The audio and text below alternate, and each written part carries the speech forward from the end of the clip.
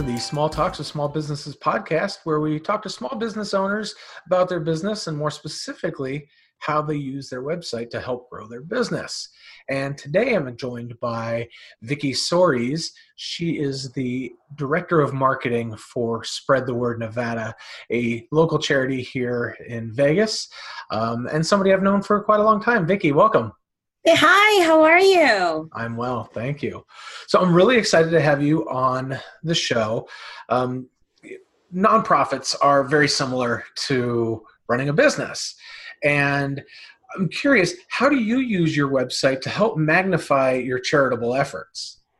So really, our website is used in different ways. Number one, it's awareness. To make sure that the mission, the programs about us, who our donors are, is clearly visible.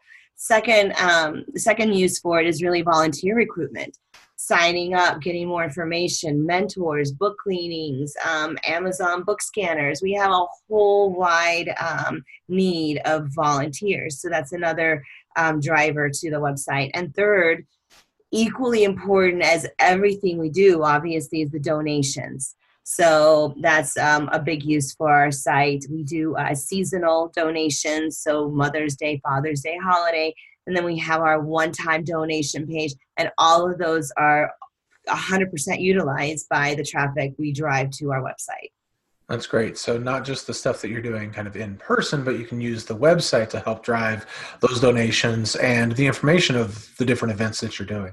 Yeah, because we started even doing something super cool with virtual book drives.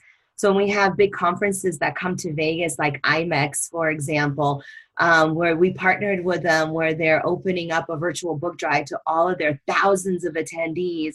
And we have a landing page, they come to it, and we've been getting some really nice donations from lots of visitors from out of state.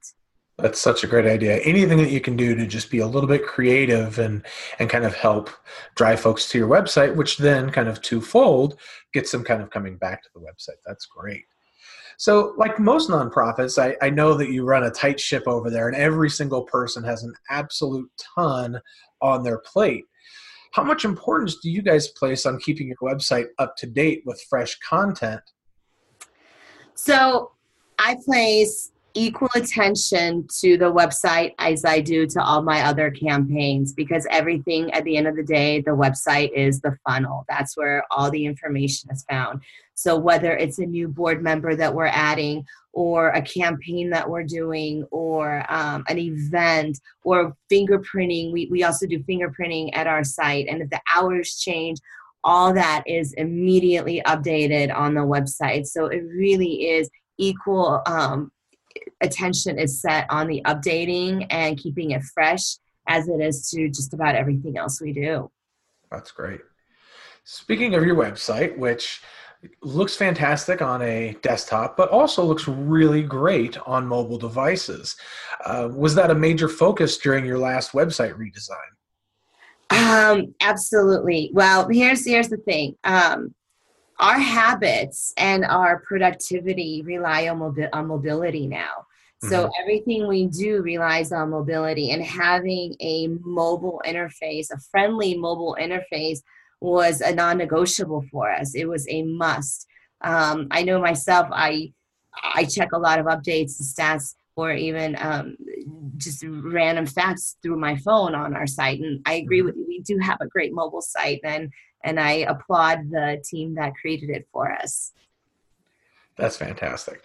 It's great to hear that you're actually looking at the mobile as kind of that non-negotiable, as you put it. That is a great term, because so much is happening, so much web traffic is happening through mobile now these days. And we even make it easy for you. So if you're checking out our Instagram, or if you're on our Facebook, and if it's a story about a volunteer group, we'll always try and close out with a link back to the website. Because right at the end of the day, you want to take people off of those social sites as much as you want the traffic on there, but you always want to drive them back to your website.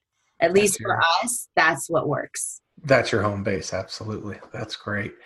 So you guys can all check out Spread the Word Nevada at spreadthewordnevada.org. And Vicki, before we close up shop here, if there was one tip that you could give to other nonprofits looking to use their website to magnify their message. Oh, one. Wow. I really wanted to have three, but okay, let me try with 1.5. Okay. Deal. I would say a solid SEO strategy is a must. You have to start from there because then people won't find you, right? So then so if you don't have a solid SEO strategy, then your website's already in jeopardy. And I have to tell you, we just talked about it, but a mobile interface to me is so important. It is the heart almost of your website, because most people don't go on through a desktop anymore. They're either on their whatever device it is. Mobile is the way to go. And to us, it is very important for that mobile interface to be very user-friendly. That's a great point, and I really appreciate you being on the show today. Thank you so much. And thank you guys for listening. We'll be back soon with more small business owners right here on the Small Talks with Small Businesses podcast. And if you know anybody who's a small business owner who you think would be a great guest, or if you want to be a guest yourself, reach out to us through our website at ewebscapes.com.